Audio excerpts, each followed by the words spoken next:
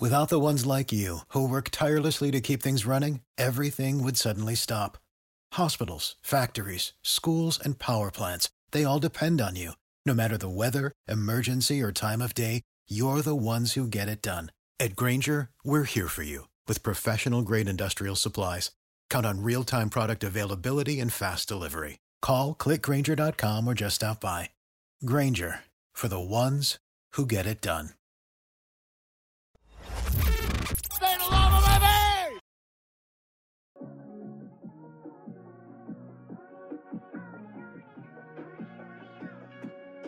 We're on a collision course with the national championship, and the only variable is time. Because the train is rolling, so anybody out there, I can't tell you what's going to happen right now, but it's coming. Get on board or get out the way. Every single play, you're going to find a way to get it done. Play after play after play after play. You're listening to From the Pink Seats podcast of the State of Louisville Podcast Network. Now, here's your hosts, Jacob Lane, Matt McGavin, and Vince LoCoco. Welcome back. We're in for another episode of From the Pink Seats podcast. Off-season talk tonight, as there is just some good stuff to dive into around the Louisville football program. It's been a very exciting off-season. And while we haven't talked about it a ton, it's because we didn't want the fatigue of doing so very early on, when in reality now is probably about the time to start talking about some of this stuff. So that's what we're going to do tonight on this episode of From the Pink Seats podcast. You got the full gang here: Jacob, Vince, Matt. Fellas, how are we? Doing pretty good. How about yourself, Jacob? You sound pretty chipper tonight.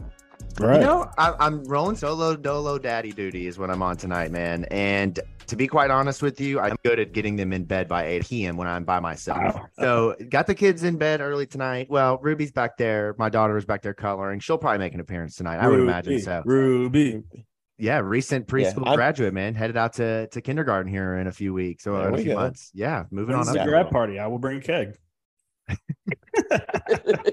You know, look, man, I'm at the age where the alcohol being brought to the kids' party, obviously not for the kids, but for the adults, is welcomed. So yeah, that'd be great, man. That's the show. Exactly. And I can be that, crazy Italian uncle off that just kind of shows up from time to time, gets drunk, cooks good food. Yeah, that sounds like you. I like it, man. Yeah, that sounds about right. Matt, how are you? You both talked at the same time, so I have no idea what you said. I just heard what you said. I'd be doing better if the Reds weren't currently just getting shellacked by the Dodgers right now. But, that's baseball talk. So I know people don't hear about that. It's funny. We're going to talk a little bit about baseball, more about the extracurricular around baseball here shortly. Okay. I've got a question of the night that I want to drop on you. I'll discuss at the beginning.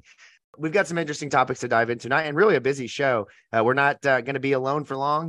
Here shortly, Brock Domann, Louisville football quarterback, will join us to talk about his camp coming up here soon. And we're really excited for him to do that. And we're going to talk a lot about the offseason. Of course, we're going to talk about what's been going on around the program and what you need to know.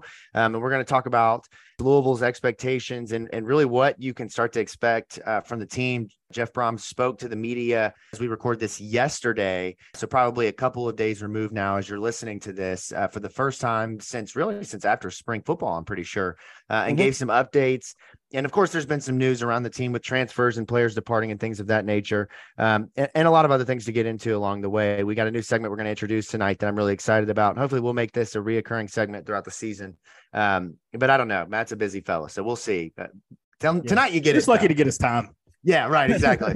Matt's like, I think I can do that. There's no active games to cover right now. So I'm going to be on the radio. Well, hey, speaking of working hard, man, Matt, this is a great question for you. Okay. Because I think that you can relate a little bit to this. And I think Kara your girlfriend would totally agree that you live under this mentality.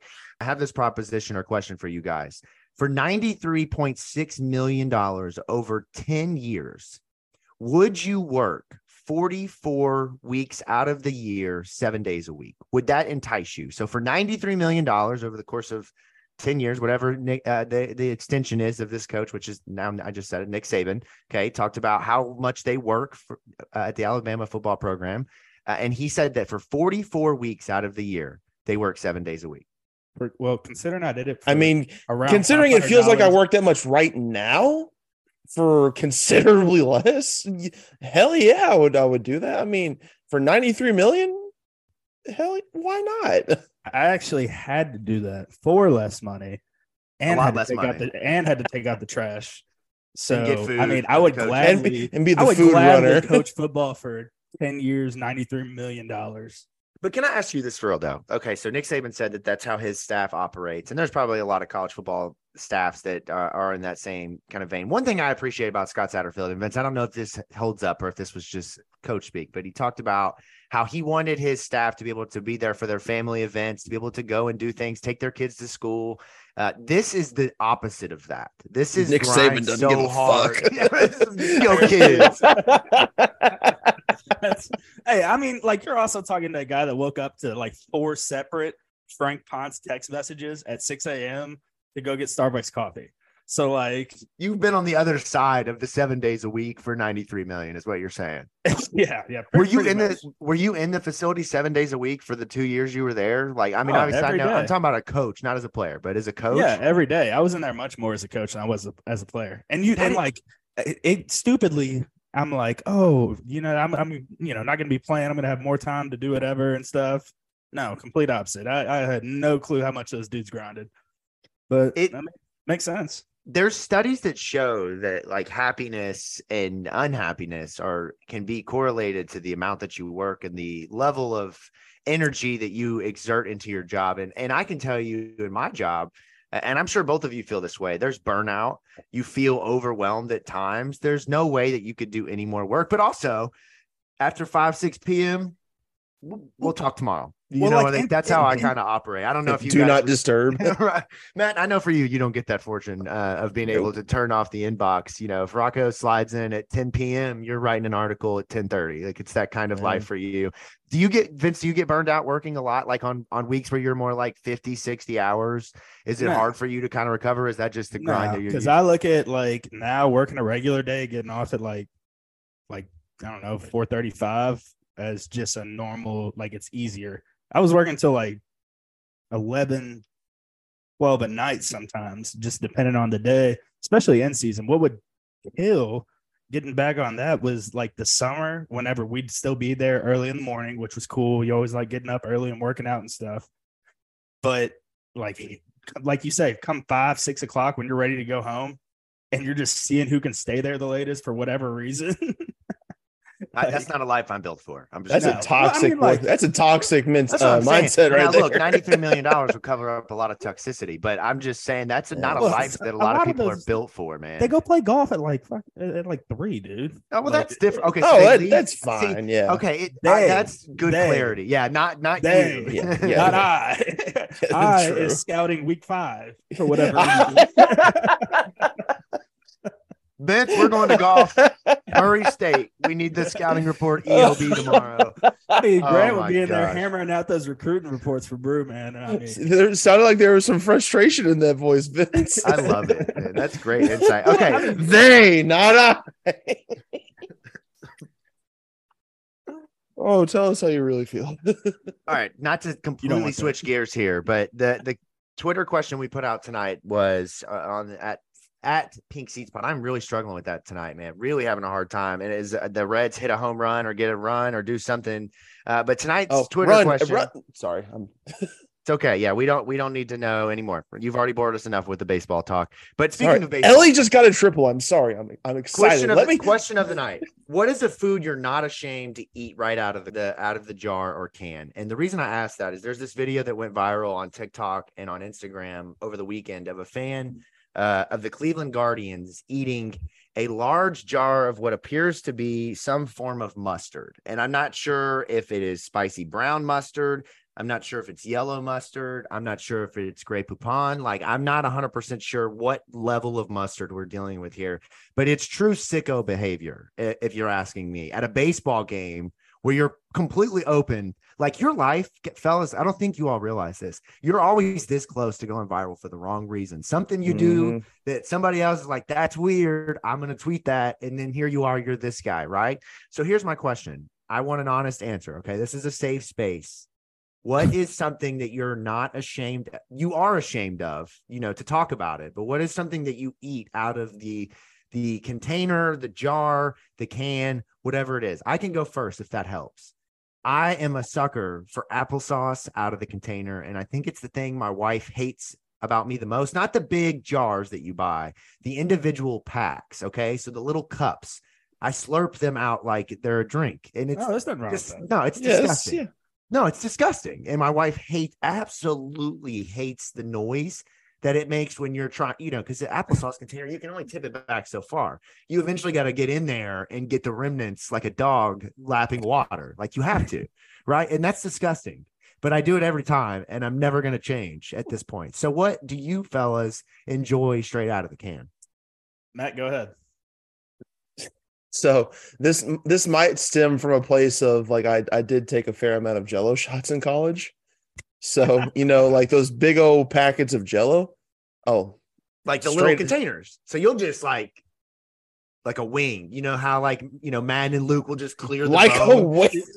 You know how they'll clear the bone? You just clear the little cup with just like one squeeze and it's gone. Oh, hell yeah. Or either that or pudding. I love pudding. That might explain why I'm 270, but all right, what do you applesauce and pudding and Jacob, I have zero shame in anything. You know me. I know you. Yeah. Like I eat gas station food. Like I am not ashamed to eat anything out of a can. Like I will eat sardines all day for sure. Like those are fire. Obviously a good pickle out of the jar. Pickle's a good one. Yeah, of course. Can't go wrong with sipping the pickle juice either. Pickles are disgusting, Chef and I will stand by that. You've never been drunk in college and ate a can of Chef Boyardee right out of the can. No, that's gross. Somebody tweeted that at us. That's disgusting. I can never eat cold pasta out of a can. That is horrifying. Cold pasta is gas, dude. Especially a meatball. Throw that thing on just the white bread. Different though. That's different. The pasta itself, cold. That's disgusting. Have you ever had like pickled onions or pickled garlic? I have not. Neither one. I've had pickled onions on like a sandwich. I feel like, but like those like homemade, like country stuff, like like somebody's mom or somebody made it. Like eat those straight out of a mason jar. Just a couple of responses we got on Twitter because I think this is interesting. Everybody is so different, and this is it's a safe space, so I don't judge you. I'm sorry for saying that's disgusting. Sardines, another answer that we got on Twitter. Hot sauce. Yeah, that seems. There have been some hot sauces I've had that are that good. There we go, home run. About the Reds, God, this is great. This is a great additional content for us only. Matt, mid-sentence celebration. Just to continue on, peanut butter. That's a really good one, especially when you're making a peanut butter and jelly sandwich. The knife is a little dangerous. You got to be careful, but you get the peanut butter and then you just help yourself. You guys go with the goop? What is it? Gobber, the peanut butter and jelly one. Oh, so you go jar? With them. Oh, yeah. So I get the same jar. And then, like, I'm kind of having like a little mini Uncrustable. So, do you refrigerate that, or do you put that in the pantry? That. Okay, all right. I was gonna say, like, I gotta have the jelly's got to be ice cold. Yeah, jelly's got to be cold, or else we're talking about a nasty sandwich. But yeah, interesting enough. Sardines. Let's see what else we got on here. Salsa, fruit. That one doesn't count. I feel like I guess fruit out of the can, like back in the day when we were kids. You get the little pineapple rounds, fruit medley, or like the fruit medley, where you ignore all those things were so bad. Who was I just talking to about that? Presley. I was like, man, the cantaloupe and that stuff sucks. Ravioli, so that goes along with what Vince said of the Chef Boyardee out of the can. And then this is interesting, maybe the most interesting one: maple syrup. Ooh. Yeah, I don't know about that one, man. I can't do the texture thing. Okay, so that reminds me of. So I know I'm going to get judgment for this one, and I know I'm speaking this out over the airwaves. So I know someone's going to probably at me for it. But like when you go to a place like IHOP or Waffle House or Cracker Barrel, and you'll have those little mini containers of jelly. I'll eat those sometimes. Hey, I will throw down Cracker Barrel gravy. I can eat that straight out of the just hand me the bowl and I'll get a spoon and I could easily just harm that whole thing gravy. No biscuits, nothing. When I was in college, we would frequent Dairy Queen quite a bit, and the gravy in the chicken tender baskets would often get eaten outside of the chicken tenders as their own side. So yeah, I can totally relate to that. All right, final comment here on Twitter. Maybe my favorite, actually. Y'all are serial killers. So great ending to that. But that's just some everybody's got a little disgusting food habit in them, and it's every once in a while we got to bring it to the light and talk about it and just have some group therapy. So there you go. That's what we got. Let's move into talking football now. What you need to know, as we said, new segment. Simple name. We spent no time on it. Let's dive right into it. And this is great news for Louisville because in the basketball side of things, we're not getting this. And that's coach media availability, talking about the offseason, talking about the new additions, talking about what's going on and all of that. And so Jeff Brom yesterday had an event at the Fraser Museum. Afterwards, he spoke with the media here locally, including one Matt McGavick, who, of course, always poking and prodding. He knows the answers, baby. You got to do that big J on a Tuesday night at the Fraser Museum. Tuesday at the Fraser. Takes you anywhere in this world for some sports. I mean, you never know where you might end up, Matt. I can't tell you how much I didn't want to go because L.A. De La Cruz is making his debut at the same time. I know this is the most baseball I've ever talked on this podcast. And it's enough. I mean, you're close to Presley Myers status of getting muted here mid-show. Jeff Brom says the team may not be done adding. They have a couple of scholarships remaining even after the addition of Joey Gatewood from Central Florida, Jeffrey Clark from Georgia State, and Harrison Bailey not on scholarship but joins the team as a walk-on. Former five-star, played at Tennessee at UNLV last year. But the team not done. And specifically, he says, as we evaluate our team, talking about one position, says the experience factor isn't there at tight end, and that's a concern. Obviously, there's been some roster movement for Louisville football. They've lost Francis Sherman and Des Melton to the transfer portal, and now they're left trying to figure out what they're going to do at tight end. There is a name that we can talk about here in a second, but that's not the only position at tight end. They're also at linebacker. They lost KJ Cloyd, played a lot of snaps last season as a backup behind Monty Montgomery and Momo Sanogo, and played fairly well when he was on the field, was expected to be a starter this year. Portaled once, came back, portaled again. Louisville has a couple of spots to fill. A name to watch. This is a name that surfaced on Twitter today. Sean Bowman, tight end out of Maine. And boy, is he a big fella. 6'5", 255, and was a guy who produced, even though at the FCS level, was an all-conference player and is now being courted by several Power 5 programs as one of the most attractive tight ends in the portal. So, fellas, real quick, needs. What do you think? Where do they got to go? There's 3 or 4 scholarships left, something like that. Where do they go? Tight end, linebacker, end of list. I mean, if you look at any other spot on Louisville's roster, you can either say, okay, yeah, this position is done. We don't need to worry about it. Or you can say, yeah, you might be able to add someone here if they were a luxury, but you're fine here. But you look at tight end and linebacker, specifically middle linebacker.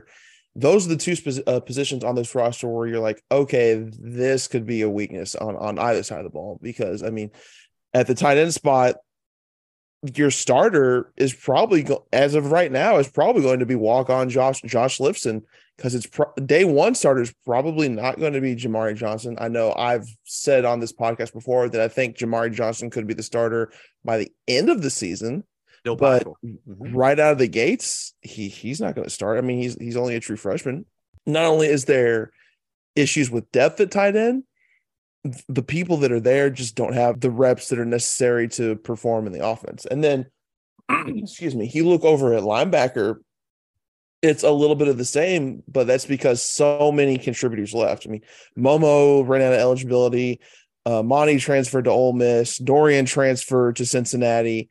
KJ, I mean, he played a fair amount as a backup, but I mean, even if he was returning, linebacker would still be a slight question mark because I mean, he's just sliding in, like in terms of you're the next guy up, man. You got to go out there and start.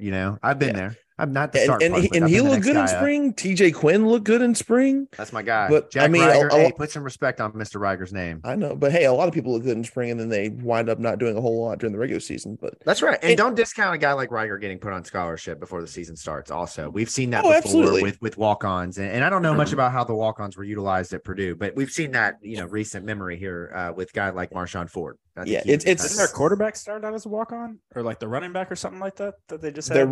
Purdue's running back last season was a walk-on. He's now on. Ryan Walters put him on scholarship now once he got there, but during the like season, 900 something rushing yards.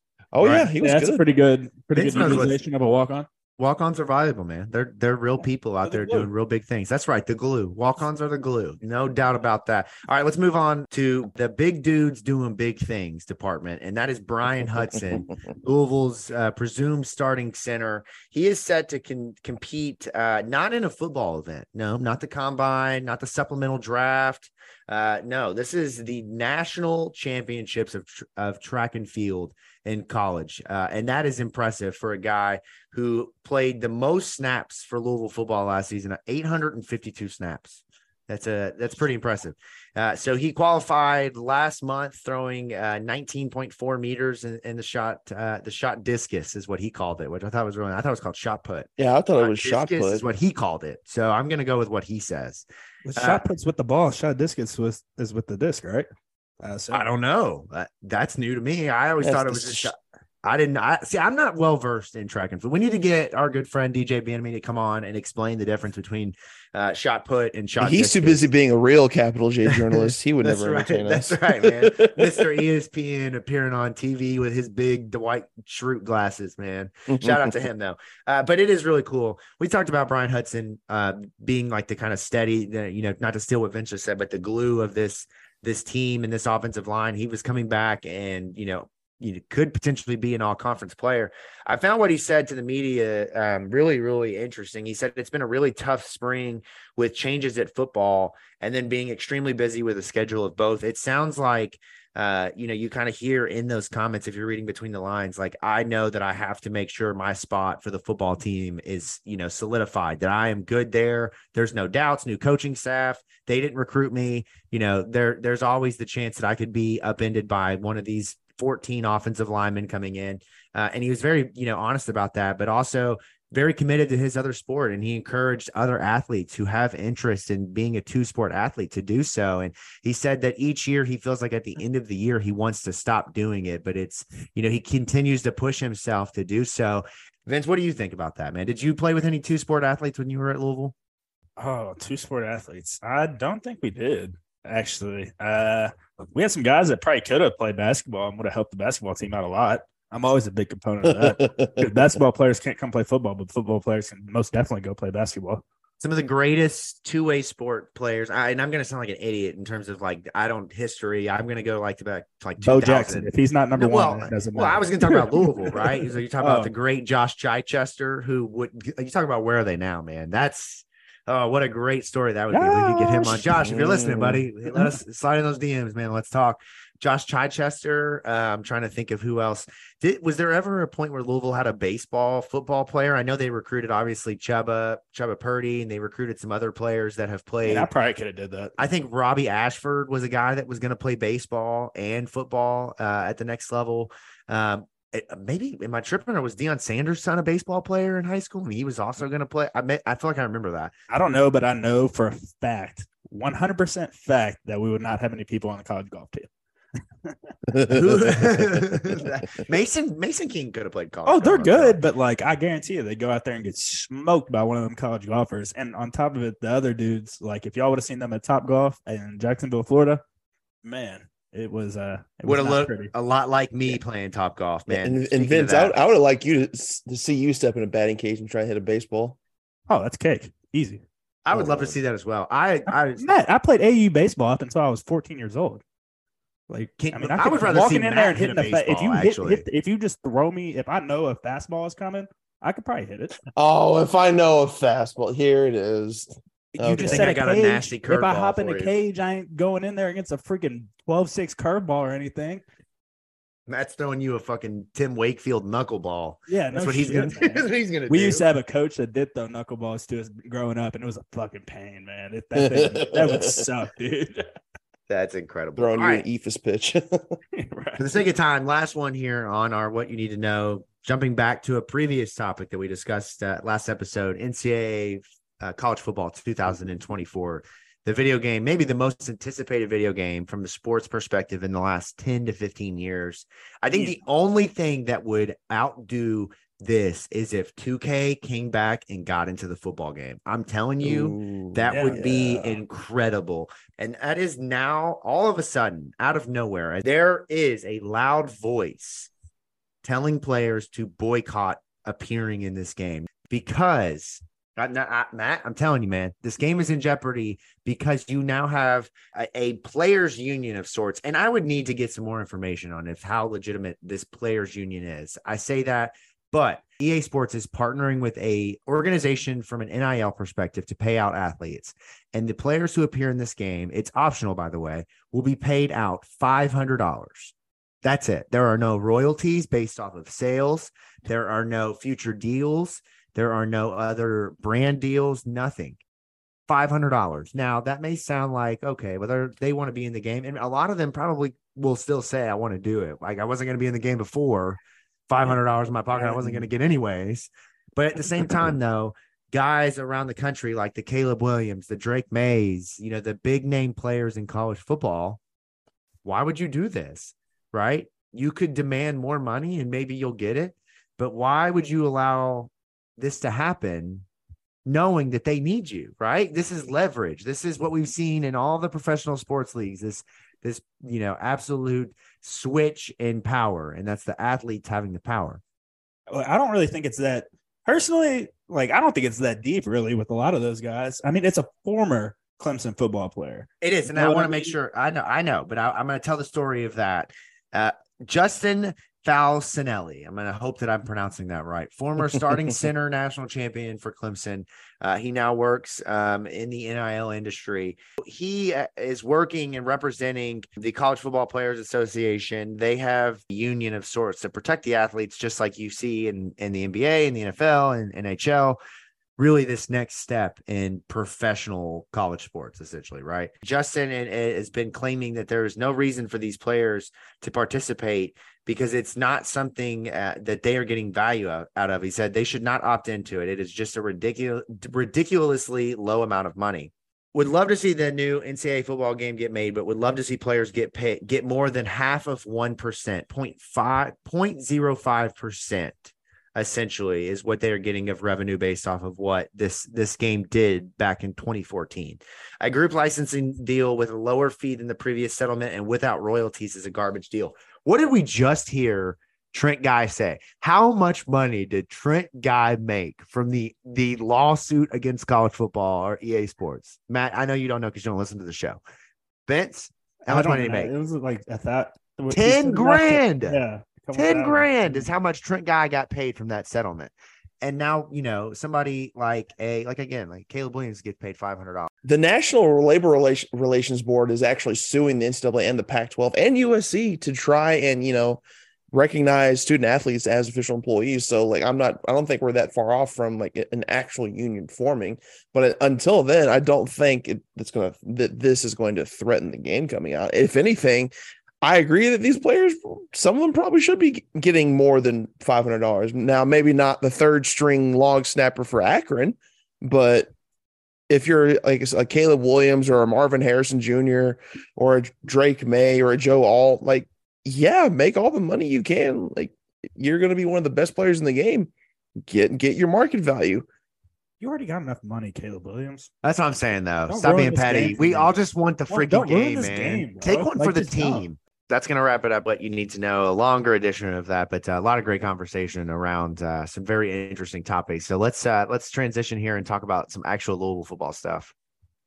A lot of chatter, obviously, with the season getting closer now, officially under 100 days. And we know that thanks to Cardinal Strong, our good friend of the show here with the 100-day countdown, which is one of the best parts of the offseason of Louisville every single season. But Jeff Brom, as I mentioned earlier at the top of the show when we did the segment there of what you need to know, we talked about his media availability and just some of the comments and takeaways. So, Matt, I want to kind of go back to that now and just start at the top of what did you take away? What was the big thing in his media availability that stood out to you? Well, to be honest, so it was a fair amount of coach speak. I mean, that's one thing that I've picked up about Jeff Brom is that, it's coach speak, but it's interesting coach speak. But I think the big message is that he's pretty satisfied with his quarterback room and the depth that's in there. Because he was pretty intentional after spring ball about building out the depth in that room by bringing in Brady Allen from over at Purdue, where he was from, obviously, and then bringing in a former 5-star to walk on when at a point where, and this is after Brady Allen comes in, so it's not like they really needed another body in that room. So, but like Brom said, I believe it was in his introductory press conference that he's a Howard Schnellenberger understudy from his days as a player, so he's going to subscribe to the notion of have as many quarterbacks on the roster as he needs and as he wants. So yeah, he seemed to really like the depth there. Obviously, not all of them are going to have playing time, but we saw what happened to the running back room last year. Yeah, and you don't want to happen to any position, especially not quarterback. So that's the big thing that I took away from that availability yesterday. That's going to be the cool thing to watch, Matt, is like the depth at that quarterback position. But say we do get in that situation, like for a fact those guys behind him are going to be incredibly prepared for that situation to be put into that game. And I'm not going to say we won't skip a beat because obviously there's a reason there's 2, 3, 4, and 5 and so on and so on. But I'd feel good about our situation. I wouldn't be like, oh my God, end of the world type deal. Yeah. Right. And that room, it's really impressive. Presley Meyer from State of Louisville wrote a great article, stateoflouisville.com, about the quarterback room and just how all of a sudden you go from having, just a couple of guys to having, a full starting 5 on the basketball court of capable quarterbacks, including, a former 4-star leader of the freshman class in 2023 in Pierce Clarkson, as well as guys who have played meaningful football, including one that's going to appear on the show here shortly in Brock Domann, as well as Evan Conley, who might as well at this point be a de facto second quarterback coach / GA / QC. Like, he's bringing leadership and coaching to that room more so than he's bringing, something out on the field. Although I'm sure, if he's healthy and he steps out there, that he's a guy that could play well in this offense. But I'm just really curious to see how it's going to go, right? So we know from the quarterback perspective, Jack Plummer is going to be the guy and is going to receive the lion's share of snaps. And outside of if an injury happens, we likely won't see a ton of 2 quarterbacks at all. It would just be him, right? Because Louisville's in a position, as Jeff said, quote, it's simple. The goal is to win now. That is how they have operated this offseason, and that is what they are here to do. Because if not, Pierce Clarkson would have been the starter, or they would have gone into a season kind of like with Teddy and Will Stein, where Brock and Evan are competing with Pierce rather than a guy who has, really been a starter before. So you have Jack, right? And then you have Brock. I personally think it's going to be Brock Domann as the backup this season. I think for a guy who played last year and his experience showed that he could win a football game and compete at the highest level as a backup, which that's all you can ask for. But you do have, Brady Allen, who is a Jeff Brom protege of sorts. And then you have Pierce Clarkson, who I think you need to play at least 3 or 4 games, or when there's blowouts, give him snaps and opportunities to see the field. He is not a guy I think that you can afford to go 12 games with no snaps, considering what the portal has become. So other than that, Vince, I don't know if you got a chance to listen to any of the press conference, but is there anything this offseason or anything in this conversation from a Jeff Brom perspective that kind of sticks out? No, but whenever I heard Miss Brom talking, it was the sweetest thing, emotional. Man. I got that, man. That hit my heart. I was like, I'm so happy they're back. And hearing all the stories of like how, Coach Brom, Oscar, was talking about how, if I ever need anything, I'll just go to Brady. I won't go to you all. That was hysterical. Man, that is sick. That is just such a cool grandpa. Like, can you imagine sitting at their Thanksgiving table and just like the football you hear? Matt would have his laptop out. What'd you say? Can you say that again? What'd you say? Oh, you said there's gonna be 2 quarterbacks? You're recruiting somebody else? We've heard this now throughout not only like the off season and listening to fans talk or listening to local radio, or like Louisville football from an excitement standpoint is at a peak right now of a place that it's not been in years. And a part of that is because how connected this coaching staff is to the city. And it's an event like this where you got mom, dad, brothers, sons, grandsons sitting in the audience, family, extended family. Like that is what they've been waiting for. When Jeff can sit there and point out Dr. Mullen, who's the president at Trinity, be like, oh, Dr. Mullen, remember Greg could have been on the debate team at Trinity. Ha ha ha. I'm like, I'm like, oh my gosh, like it is so deep how connected everything is now. I love that, man. But it really is. And that's why you asked a great question and a couple of times throughout the offseason of what can expect from Jeff Brom as a coach, and what kind of excitement level does he bring? And everyone has really shared, like, that has been around him. Like, he brings a new level of just kind of juice to the program, and we're seeing that in real time. But speaking of Jack Plummer, I wanted to kind of talk about this real quick before we transition into bringing Brock on and then getting into the new segment. Matt's 5. We'll get into that for the first time this episode, and hopefully, as I mentioned, we'll bring that back throughout the year. But Jack Plummer is what is really interesting about Louisville, because if you look around the ACC at the quarterback position, there's a lot of guys that are kind of fitting in 3 buckets. There's those studs, All-Americans, first rounders. There's that next wave of guys who have played well. They've been either highly ranked or they have, outperformed expectations.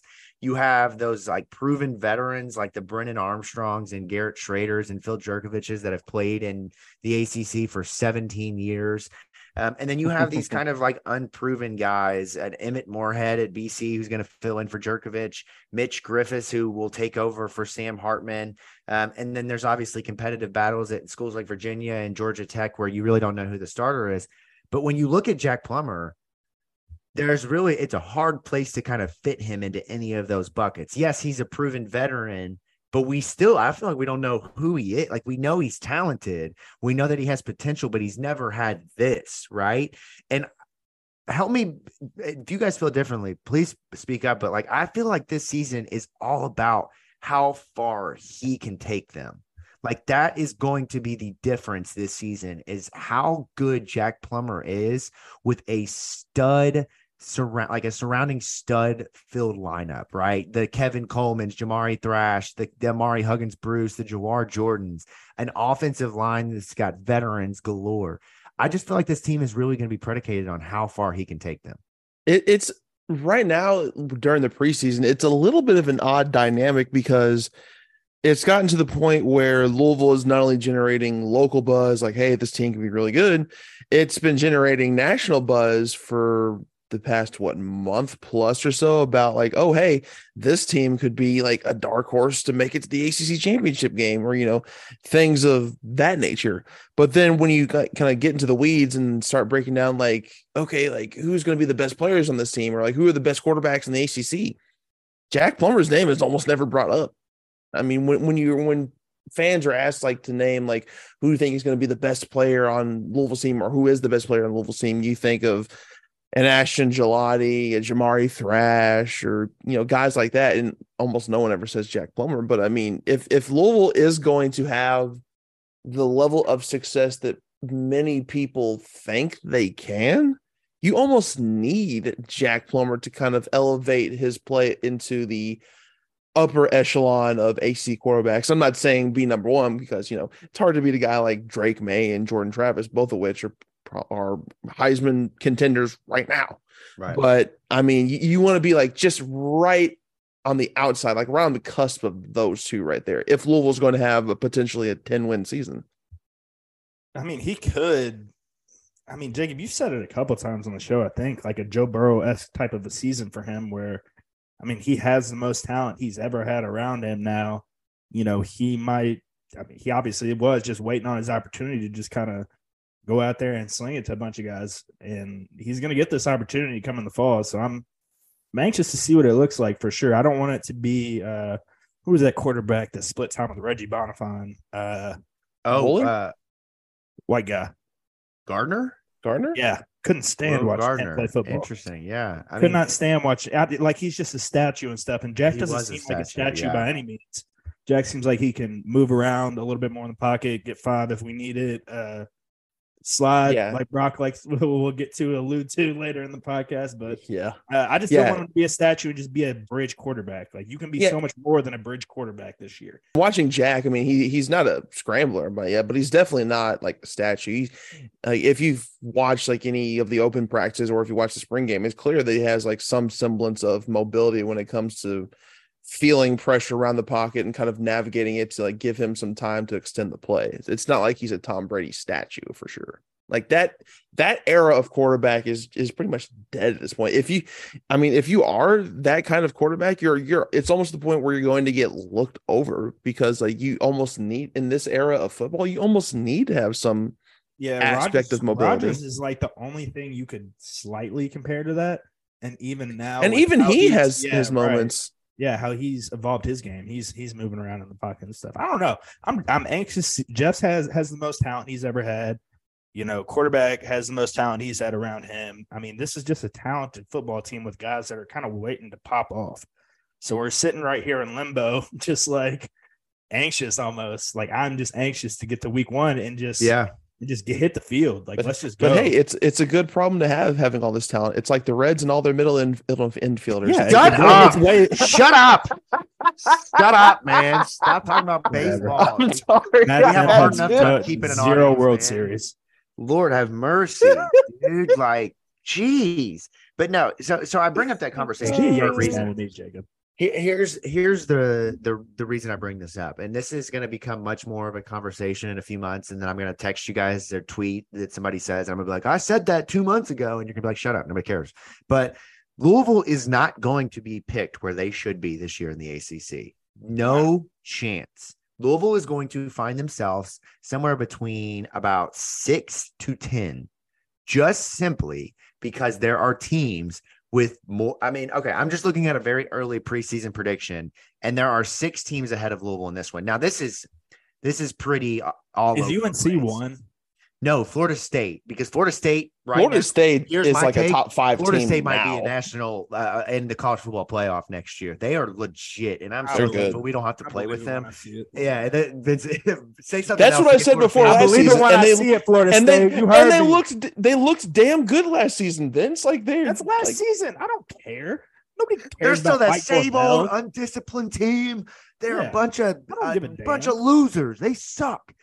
Fans from Florida State never listen to this podcast. Shout out to the Florida State fans. But then you have Clemson, North Carolina. This one doesn't make sense to me, but this is the ACC. Miami, Duke. So Pitt. I mean, then Louisville. I mean, Duke's going to be good, but I wouldn't put them in State. top. God, Duke is not going to be good at football. But they've got a good coach and they have a good quarterback. So I'm not saying Duke is going to win the ACC. Duke is going to have a good team. Matt, do you think they'll win 7 or more? Probably. I'd have to look at their schedule. I bet you $20 right now they do not. Let me look at their schedule right now. We're going to make this. No, don't look at the schedule. Don't look at the Just make the bet, Matt. Don't look at the schedule. Just no, make the bet. What was the win total? Duke is not good at football. They never 7. will. What was the win total, Vince? 7. 7? Okay, let's see. 1, 2, 3. You get 7 or more. 7 or more. You're so bet. weak. Bet. All right, bet. $20 bet right bet. here. $20 right here. Let me look at PFF and see what PFF says about freaking Florida State running 3 slants. Bet. Louisville's not going to be where they should be, and it's going to be because they lost a lot of talent, specifically on the defensive side. You don't just replace Yaya Diaby's and Yasir Abdullah's. Like that's tough, right? Like it's going to be a tall task for Louisville, but I don't think people understand the capability and dynamic ceiling of this team. Like this team could be now this is far, like very far, like very like non-conservative approach here, but they could be a 10-win team in the regular season. But they could also be a team that the quarterback struggles, the defense has a hard time finding itself. The linebacker depth situation hurts them, the tight end depth, the kicking game and special teams game hurts them. And so it is kind of hard to peg where Louisville belongs. And unfortunately, Jeff Brom is going to probably catch a little bit of stray from Scott Satterfield and the fact that media writers are going to look at Louisville. They'll look at them as being like on the way up, but still this year, it's too many of Satterfield's players. There's too many, bridge players. It's whatever. When in reality, all right, bet. Because I think they can win 10 games. Yeah. And I think a lot of it when it comes to like national perception, like a lot of people are going to see the fact that it is Jeff Brom, but I mean, it's a new coach in first year. What have you done for me lately? Kind of. Well, it's the first year of a transition. So a lot of people are going to have that predisposition to thinking, oh, there might be a little bit of a struggle at time. And plus, and I know I haven't really mentioned this since he first got hired because like there's been a lot of like good momentum around here. But it bears repeating that Jeff Brom, while was really good against the upper echelon teams that he faced, he was prone to some inexplicable stinkers from time to time. Yeah, and that's one thing. Like, if I could just have a matter of fact conversation of like, what did you learn from those games, right? Because they had a lot of highs at Purdue, right? They beat Ohio State, they beat Iowa. They went to the Big Ten championship. They've done a lot of like groundbreaking things at Purdue, but they also lost to Rutgers, and they also lost, to Iowa ran the ball all over them last season. Iowa, they had the worst offense I've ever seen.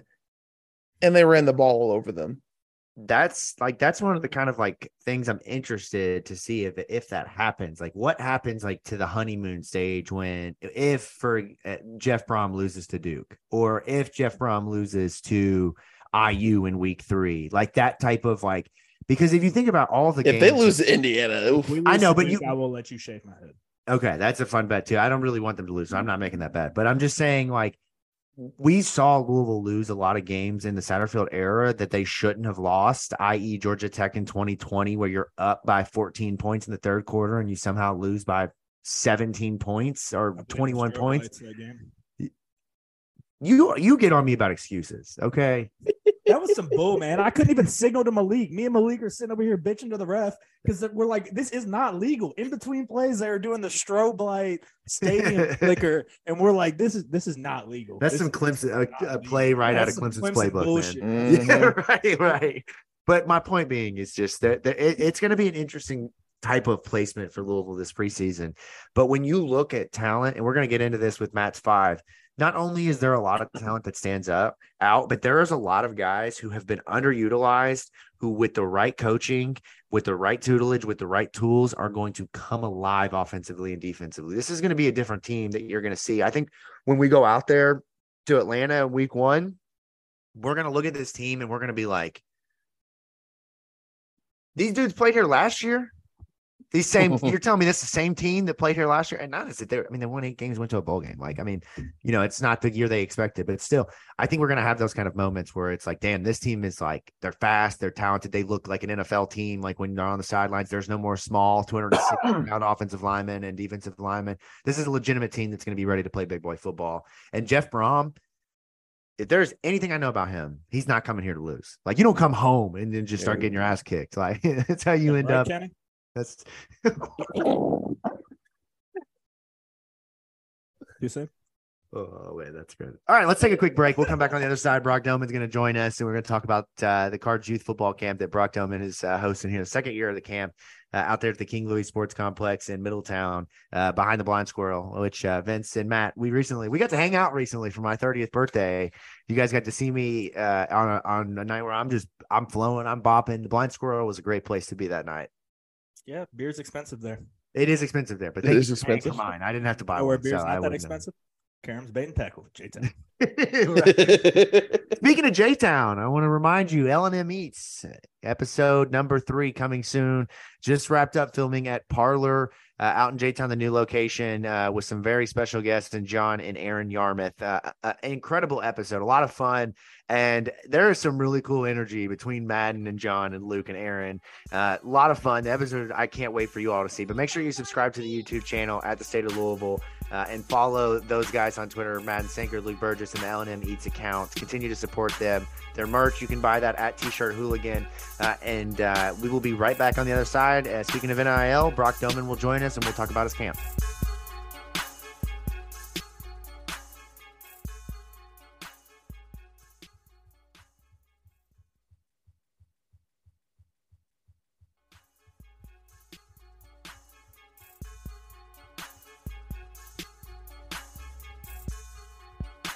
We're excited to welcome in Louisville football quarterback Brock Domann. Brock has got a football camp coming up here in Louisville in just a few weeks. Actually, just 10 days from today. And so we're going to talk with Brock about the camp, but also, of course, we got to talk to Brock about Brockisms.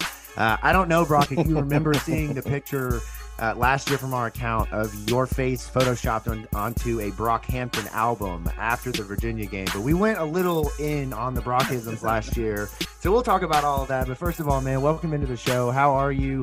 How excited are you that football is less than 100 days away? Very excited. Stupid excited, man. Just got a new field. There's obviously a lot of new energy with this team. So, yeah, I'm really excited to see us come together and put on a show this fall. A lot of weapons added this offseason, a lot of things offensively to be excited about. And of course, with the coaching change, a new scheme and everything for you. But let me start by asking you this. Okay. This is one of the questions that I think if I could have asked you last year, I would have asked you first, outside of how awesome was that moment against Virginia? But tell me, after the game, you get texts, and how many of them were about how bad the announcers butchered your last name for a full game? I definitely got over 10 texts about that. No, it's Domann. I don't know. I feel like announcers, man, they got a lot going on. So pronunciation's probably not the biggest priority for them. But yeah, I mean, I don't think it's that big of that hard of a last name to pronounce, to be honest. Yeah. So it's just it's a little confusing. It's not some long Giannis Antetokounmpo, Yeah, exactly. And so I don't know, man. I could see Domann if somebody was Domann, but Domann felt so intentional. Next question. Did you hear any good, what we would call Brockisms last year? Brocktober, because obviously the Virginia game was in October. Did you hear any good jokes or any good puns using your name on campus after that moment? There was a lot, I don't know what happened, but it just took fire for, a good 2-3 weeks. You don't know what happened. You blew up in the Virginia game, Brock. That's what happened, man. You had a phenomenal game. Yeah, appreciate that. Honestly, my favorite is definitely Brocktober. That's still talked about sometimes. It's a classic. with this new staff, there's some guys. One of them being Raheem Craig. He's a D lineman. He'll be randomly sometimes be man, these guys don't know about Brocktober. Let them know. That is gold. That is gold. It's awesome, but I mean, shoot, there were some other ones I don't really remember specifically. Brock your socks off, Brock and roll. Keep on going. I know there's one that I'll remember. You're going to make me go back to the episode show notes after Virginia, because I legit had a list of about 50 of them that I used throughout the show. It's a big moment. I heard rock out with your Brock out, and I'm like, okay, that's enough, guys. That one hit. That's the one I wanted to remember. Rock out with your Brock out. All right. Last thing before we jump into football, we were talking a little bit about this before the show. Two things, actually. One, is there a food that you eat out of a can or a jar that if people knew, they may think differently of you? And secondly, were you a two-sport athlete in high school, and was there any consideration of playing two sports in college? We were talking about your teammate Brian Hudson competing in the track and field national championships. Was there a two-sport possibility for you? Because for us, the one sport wasn't even happening, let alone a second. Well, except for Vince, man. Of course, Vince. I got hurt. Yeah, I know, right? But you weren't playing baseball out there for Danny Mac, man. He wasn't. You weren't quite there yet. I mean, I believe boys didn't want me. I could have threw sidearm out there, and it would have been sick. It's not weird, I don't think. But the only food I eat out of a can is peaches. Okay. Oh, see, we didn't even think about that one in the fruit department, Jacob. Yeah, we had a hot debate about this, Brock. I mean, it was going on for a while, from sardines to peanut butter. What foods were you guys debating? Yeah, so I eat applesauce out of the little cups, but I slurp them like a drink. No, bro. See, that's what I say. Matt, what was yours? Because it was just as bad. I said Jello, but Jello and pudding, so the same thing. I mean, that's a little better though. I can deal with that. I'm not. I have zero pride, Brock. I'll eat sardines and other shit. I don't care. and see, then I followed mine up with, when you go to a breakfast restaurant like a Cracker Barrel or an IHOP, and with the condiments and whatnot, you have those little containers of jelly, those little small ones. Yeah. I'll eat those sometimes. See, Brock's gonna see it for media availability now, and he's gonna be like, "Man, that's the guy that eats the fucking jelly out of the package. What a weirdo." All right, second sport. What was your second sport outside of football? Because I would imagine that you played multiple sports. Yeah, no, I played basketball, but I mean, man, I was really just a 3-point specialist. I was that white boy that came, gym rat. Yeah, gym rat. I Hard came worker. off the double Sneakily screens, athletic. the double screens to hit the three on the top of the key. You know. Yes. Yeah. No, no, I had zero shot of playing basketball at the Division I level. No way. I thought you would have been a baseball guy. You seem like just a perfect pitcher, third man. base You shortstop. Side. What's weird is usually playing quarterback and pitcher are correlated, but I was not a good pitcher. Wow. When I played baseball, I was third base. I was not a pitcher. Yep. See, that's what I would have guessed. But I think it's because I picked up a football before I picked up a baseball. It probably messed with your arm slot a little bit. Yeah, typically it's the other way around. If you pick up baseball, you can, translate to football pretty easily. But no, because I was taught when I was younger, like Peyton Manning's form was like was the form. Oh yeah, straight over so top. So very over the top, where baseball is nothing like that. Or nowadays, everyone wants to be Patrick Mahomes, and it's just like. Well, that's me, man. It's absolutely terrible. It's terrible form though for these young kids. I'm just like, you gotta if you're a shortstop. Yeah, no, you're right. Anyways, I'll get us back on track and talk about actual on-field football stuff. Speaking of your Brocktober name coming from the Virginia game, heading into that week, knowing that Malik Cunningham wasn't going to play because he had the concussion, what was your overall mental headspace heading into that game? And then after the first quarter of that game, once you got kind of just maybe a little bit of nervousness out of the way, and then you really started to click. How did your mentals, for lack of a better way of saying it, transition over the weekend into the game? Yeah, it kind of didn't really feel real until like we were warming up or we were on our way there and Malik, wasn't on the plane just because, it just didn't feel real for a while that whole week because I've been preparing like I was going to play the whole season because you just have to. And so the week necessarily didn't feel different, but once we touched down in Virginia, that's when it really hit me. And honestly, it was just a lot of joy of like, I'm an older guy that, had 0 offers out of high school, went JUCO, got a scholarship to an FCS, hated it, went back to JUCO, and found myself here as the only Power 5 offer was Louisville.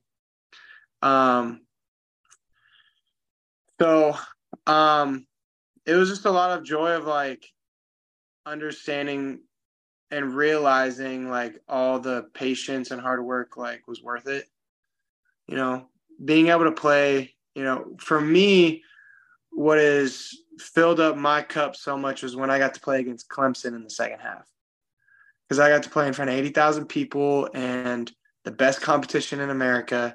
And that's all you can ask for as a competitor is like, I want to be on the biggest stage against the best competition.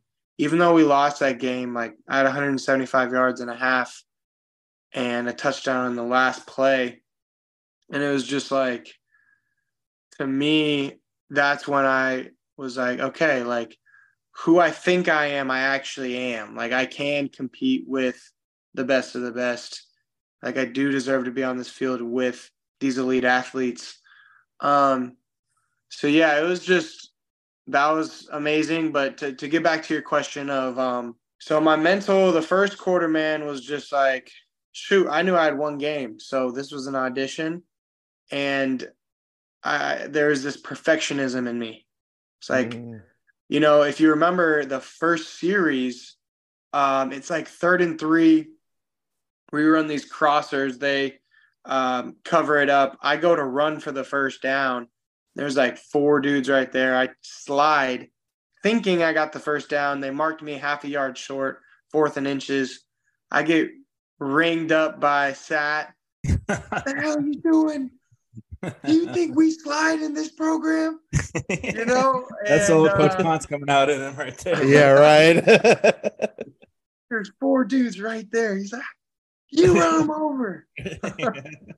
You should say, what would you have done, Seth? And so I was already like, well, that's one series gone. Like, I was just kind of really like nitpicking myself from that point on of like, once I made that slid, I was like, I almost like didn't trust myself for the next like 2 or 3 series because I was like, oh, was that the wrong decision? Should I have, you know, hospitalized myself for one more yard?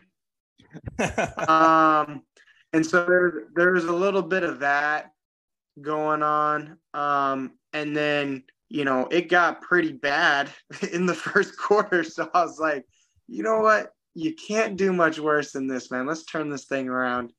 And the perfect moment came where everyone in the stands and on the field believed that Jawar had the ball. And, once I took that rush down to the crib, that's when really everything opened up for me, confidence wise. And it doesn't matter how much you do a play over and over again in practice until you feel yourself executing in a game.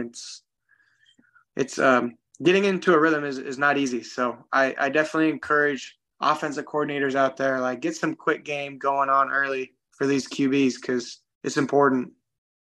Yeah, that's what I was going to ask you, Brock. In like the Clemson game, coming out of the bullpen like that, is there quick game, something specific that you might want to hit trying to get in rhythm? Or are you like, all right, let's go ahead, let's go for it. If you want to take a shot, we can take a shot right here. Yeah, no, I'm the type that I would love like a running back screen first play or, a quick hitter, quick game wise, whether it's slants or outs or hitches. Like, I think it's important just to see, it's kind of like making that first basket, just seeing it go down the net. It's just like seeing that ball go into their hands and, whether it's 5 yards or a first down or whatever it is, that naturally just kind of gets me specifically in a rhythm of like, all right, let's do this thing. We're in it. You just said Jacob's buzzword in slants. He loves slants. Look, man, I'm telling you, you got a fast wide receiver who's a little bit strong. It's unstoppable. I'm telling you, man. Chris Bell. My man. Yeah. Slant king, right? I mean, he looks like a guy who could run a good slant. Right. I'm here for that. He's built like damn Anquan Bolden. So setting them head up to Cincinnati, right? You guys do the bowl game. Phenomenal job there and everything. And Jeff gets announced as the new head coach. Obviously, new offense, new everything coming in, new strength staff. What has that been like, adjusting to the new coaches, adjusting to new schedules, I'm sure, new practice schedules, everything, really? It's been really great. Like, I honestly wanted a shift in direction of this program after so seeing a new staff come in was in favor of where my head and heart was at, to be honest. And it's so cool having a family that has such a pride about their hometown and obviously coaching and playing here. Like, just this program's in such good hands. Like, I wish my eligibility was just starting, honestly. Oh, you and me both. Yeah. So it's like, wow, like this is what Louisville's been waiting for. And I just get, a little smidge of it, but no, I'm really grateful for it. Their offense is, so at first it was very overwhelming, a little bit of like, the simplicity of the last offense compared to the complexity of this offense. But man, it's been so awesome. And just being able to attack this new offense has been such a blessing. And I really feel like any of us that has aspirations to play at the next level, like, such a great preparation for that terminology, for that level of really responsibilities all of us have. And, we do a lot of RPOs. And so with RPOs comes just a level of decision-making at the quarterback level that takes just a greater understanding than I've had to have before. Yeah. And you guys have, former Louisville legend Brian Brom as your quarterback coach, who's obviously spent some time in the NFL and, bounced around there. And was with Jeff at Purdue and stuff. So what's it like, being coached by a guy like that who's been through this program at your position, knows where you're at, has played at the highest level, knows the RPO game like that. I'm sure it's very insightful, even if you don't have plans on playing in the NFL, if you wanted to coach or something like that one day, I'm sure he's somebody's brain that you would love to just pick. Yeah. No, what I love about the Brahms is they're all about ball, and they are extremely intelligent about the game of football. And so, and then also just having the level of respect that, I've never had a quarterback coach that played in the NFL. At my FCS, I had a quarterback coach that was looking up stuff on YouTube before meetings. Oh, hell no. Oh, bro, I have a shot at coaching in college football if that's the case, man. I'm excited. And he was a receiver coach for like 6 years before that, and really just their recruiting guy that like doesn't like his family and just is on the road all the time. So, oh my God. Going from that to obviously Louisville legend Brian Brahm, like just I really soak up a lot of what he has to say. There's obviously a high level of respect for him from all of us in the QB room, and he's the little Jeff's gonna get into you now, and Brian's gonna be there to be like, hey, he's a little more calm. Like, hey, bro, like, yeah, what were you thinking here? So yeah, Brian's really cool guy. So he's the kind of guy you would want to drink beers with and go golfing. And you had mentioned how, like, when the Brahms first came in and tried to install the offense, how with the pro system, the pro terminology, that at first your eyes were kind of wide and you're looking at this like, what the hell am I doing? But you fast forward to the spring game, and Jack Plummer is obviously only going to play like a couple series and then he's done. So you get an extended run of the spring game. It seemed like you had a pretty firm grasp on everything you had learned on the spring. You looked seemingly pretty comfortable. Is that how you felt in the spring game? Matt, that was sweet. That was really Appreciate sweet. that. Yeah, man. No, that was nice. I definitely felt comfortable. I mean, shoot, my dad and he's helped me a lot of put the whole offense into an Excel spreadsheet, and organized it by formation, and really just went to studying. And so I just really I really wanted to show the staff and myself that I can pick up things quickly and be a viable asset for this team in the fall.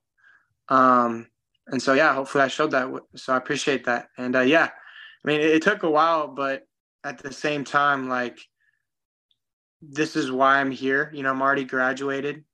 I'm all about ball. So, I was actually looking at plays before this call. So it's just, you got to constantly have your head in the playbook so you know what the heck you're doing out there. You'll really appreciate Vince, because Vince and I will just be like having a beer, and I'll check my phone to see my wife texting me. I look over and this man's drawing football plays. I'll be drawing up like white 14. That's what he does for fun. His drawing up football plays. It's gotta be an obsession, and if it's not, like, what am I doing? That's honestly listen to this trick play right here. That's the best way to learn that offense, though, because I mean, him and Petrino have a very similar style of offense, and that's what they always told us. Whenever we were underclassmen, it was like group everything into families. And it sounds like that's kind of what you're doing with, the Excel spreadsheets. So that's pretty cool to see all that stuff still being passed down and utilized in the old Petrino understudy guys. Yeah. Well, let's talk about some camp. Right now, I got a 5-year-old daughter. We're talking about camp all the time. What kind of camp can she go to? And I'm sure there's a lot of parents out there that are interested in getting their sons or daughters out on the football field to learn the game from a D1 Power 5 quarterback. So tell us a little bit about the Cards Youth Football Camp.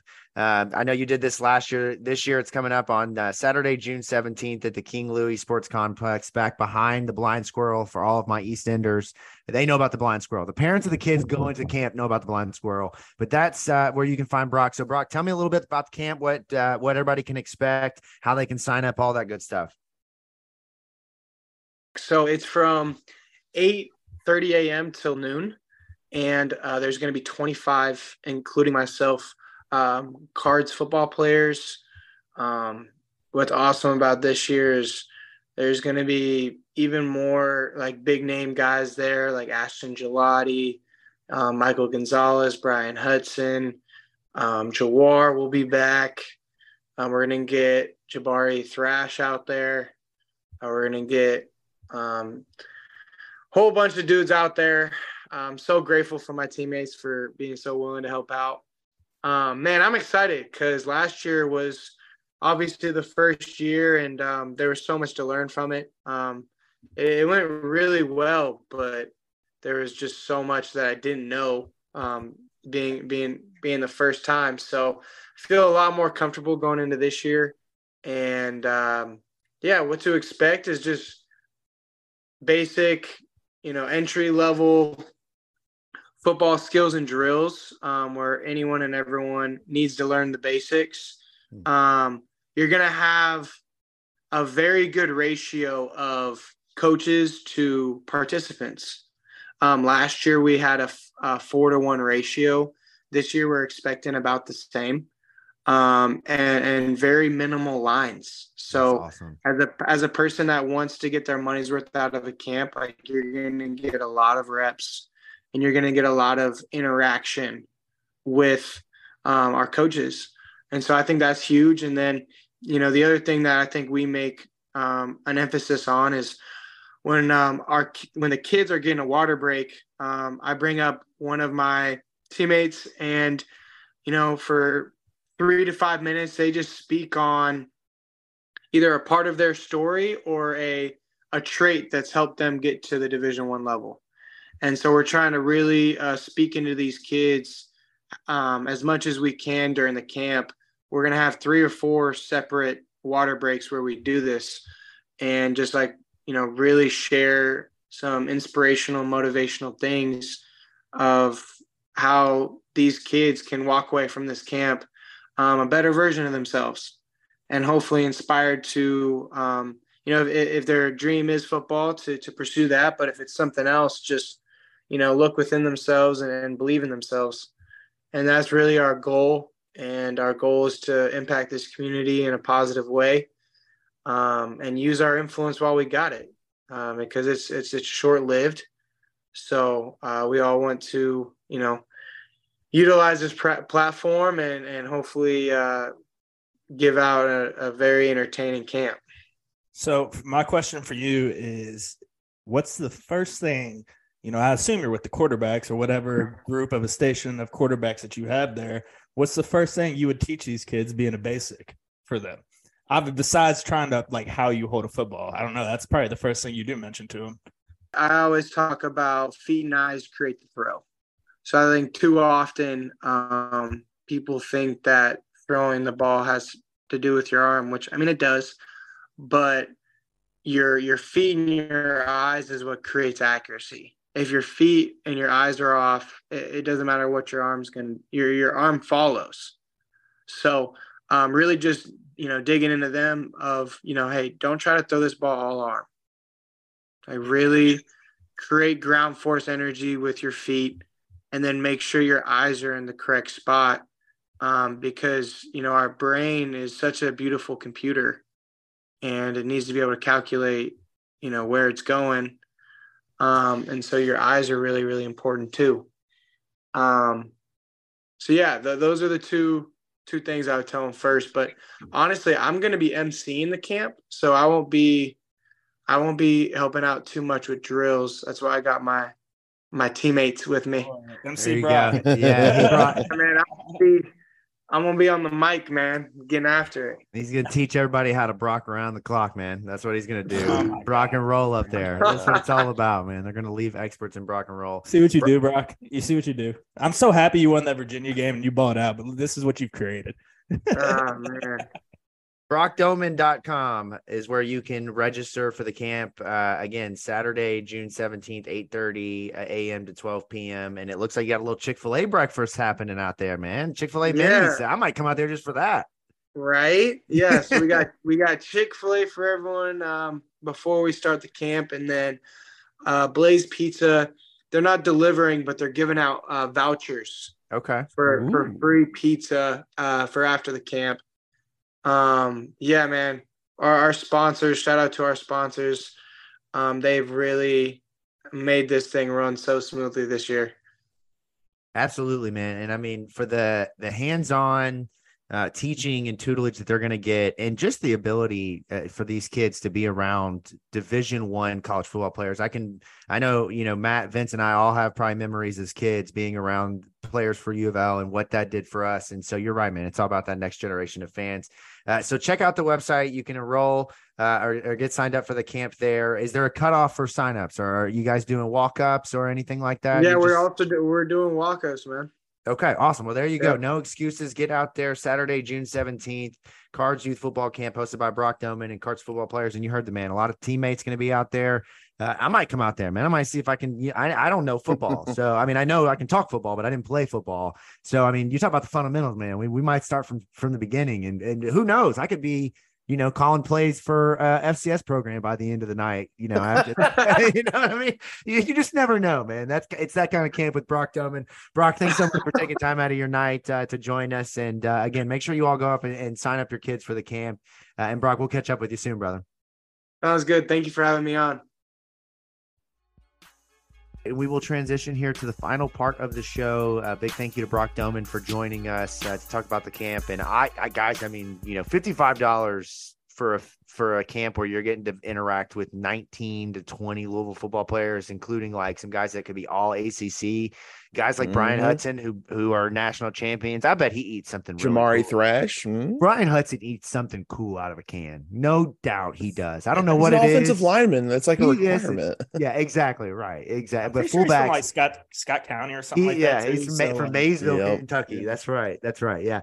But let's dive into a new segment on the show. But tonight we introduce to you Matt's 5, where we will give you a breakdown of whether it be players, things you need to know, whatever it is. Matt will give you his list of 5. And tonight we are going to look at players for Louisville football that are flying under the radar.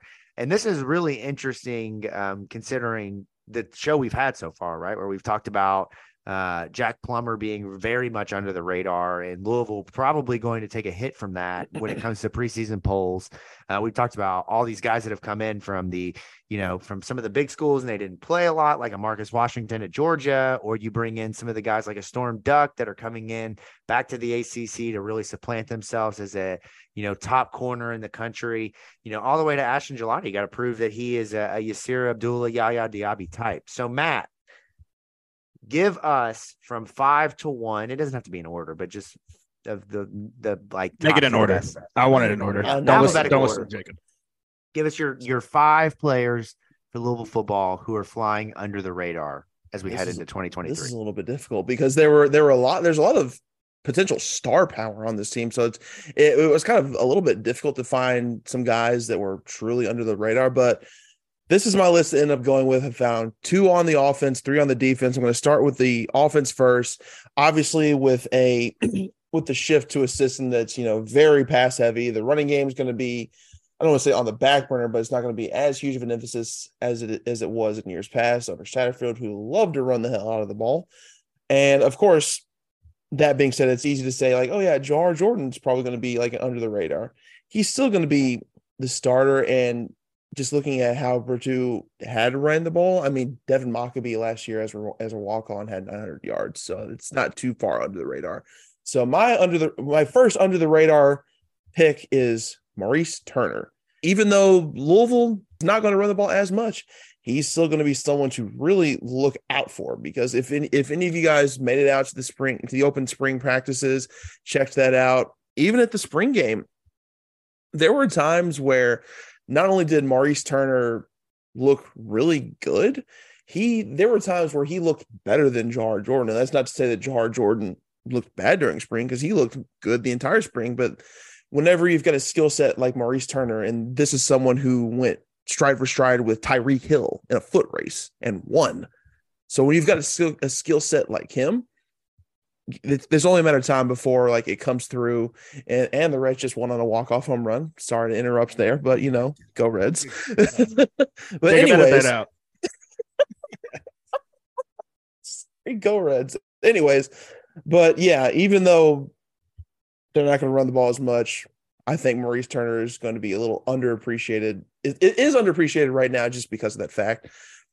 And I use that to transition into the fact that because they pass the ball so often, there's a couple guys that are getting a lot of love right now, and deservedly so. Like, the Jamari Thrashes, the Kevin Coleman, because he had a really good standout spring.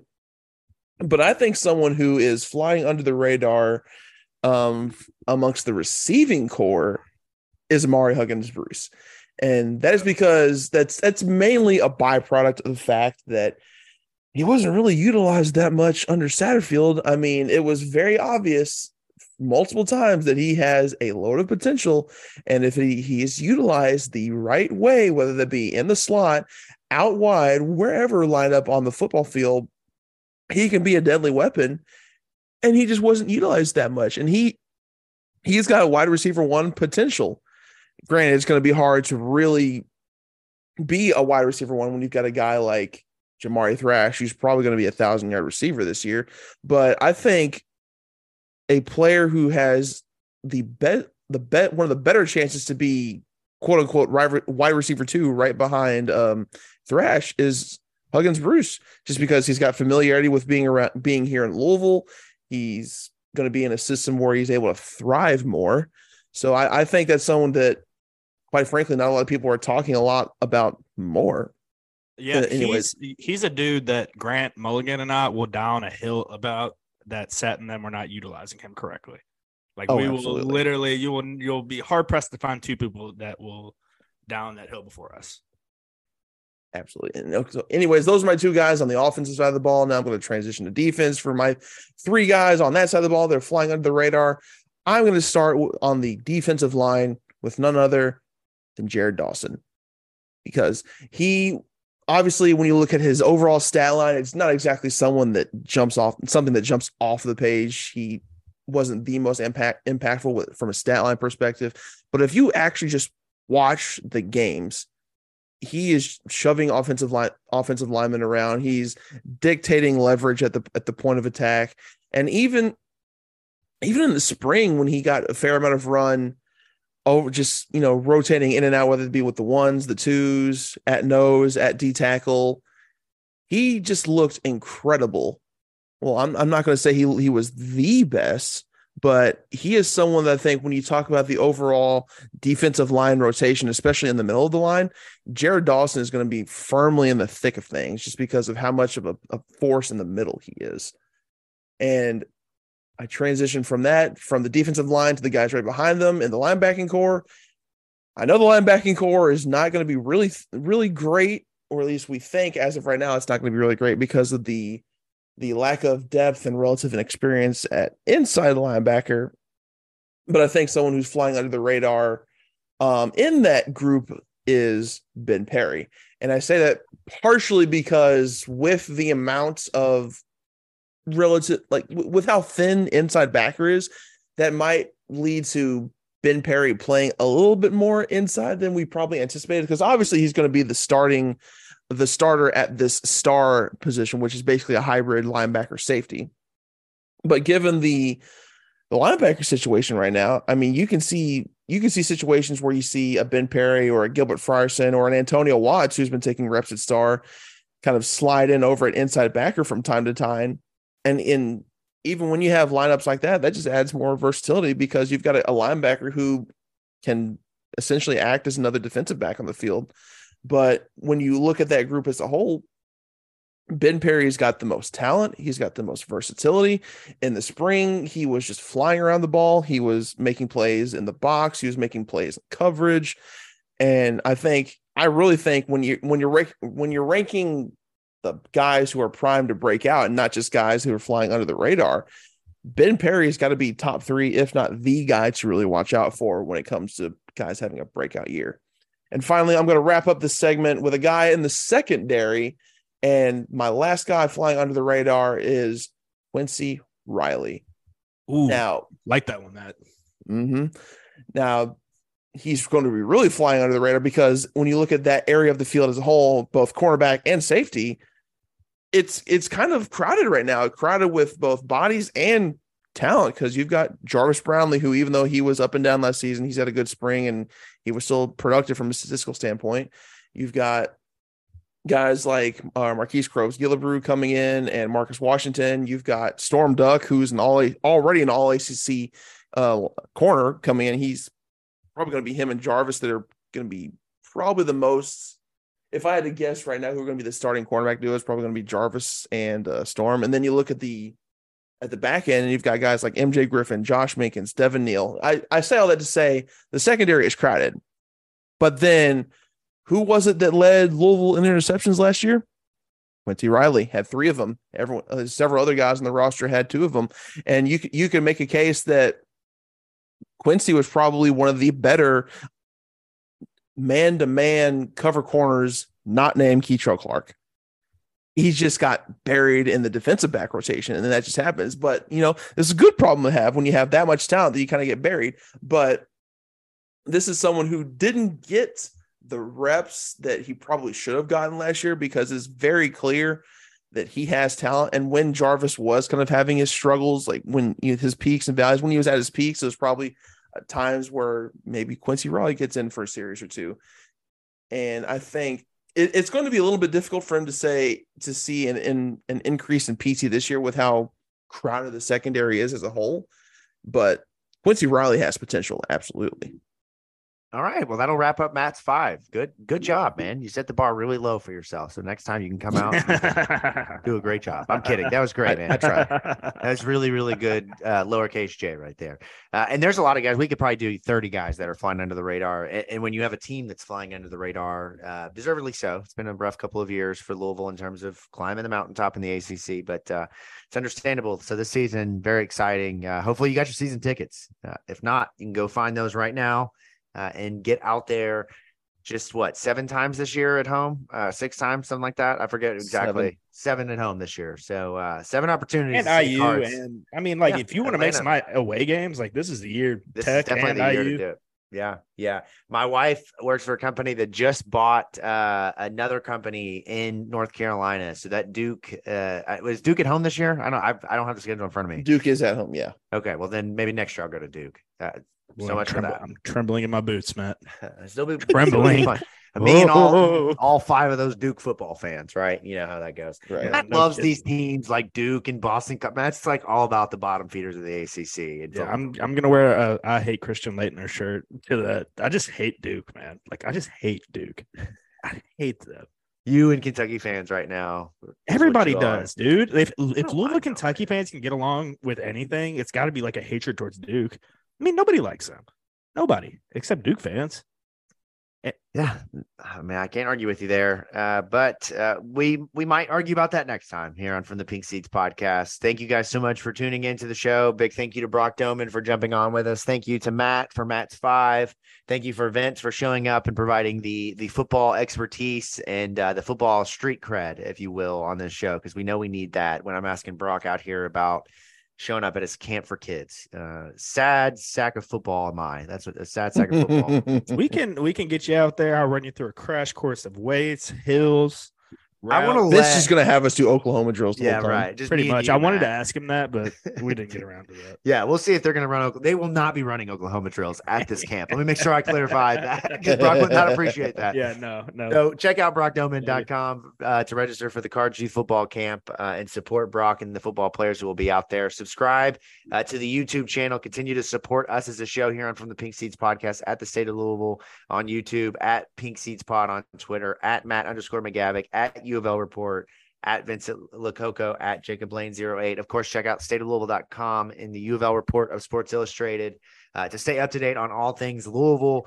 And we will catch you next week. We will be back for an episode of Where Are They Now? Episode, what are we on? Episode 6 next week. We will be joined by D'Angelo Brown, former Louisville football defensive lineman. We keep it moving. We got a lot of defensive linemen this season. Former teammate. That'll be fun, man. Yeah, I'm really excited about that. He was the last of like the Charlie guys hanging around with everything. So like him and Keith Kelsey, the leadership they brought to that team, it's going to be a good one.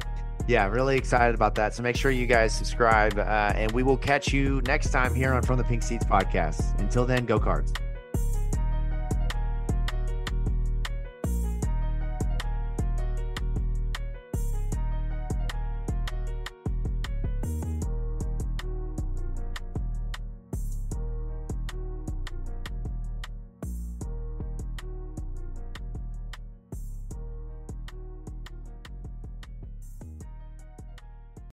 When you need mealtime inspiration, it's worth shopping Kroger, where you'll find over 30,000 mouth-watering choices that excite your inner foodie. And no matter what tasty choice you make, you'll enjoy our everyday low prices, plus extra ways to save, like digital coupons worth over $600 each week. You can also save up to $1 off per gallon at the pump with fuel points. More savings and more inspiring flavors make shopping Kroger worth it every time. Kroger, fresh for everyone. Fuel restrictions apply.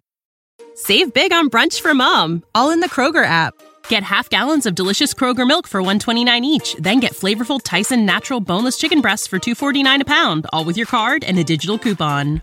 Shop these deals at your local Kroger, less than 5 miles away. Or tap the screen now to download the Kroger app to save big today.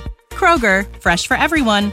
Prices and product availability subject to change. Restrictions apply. See site for details.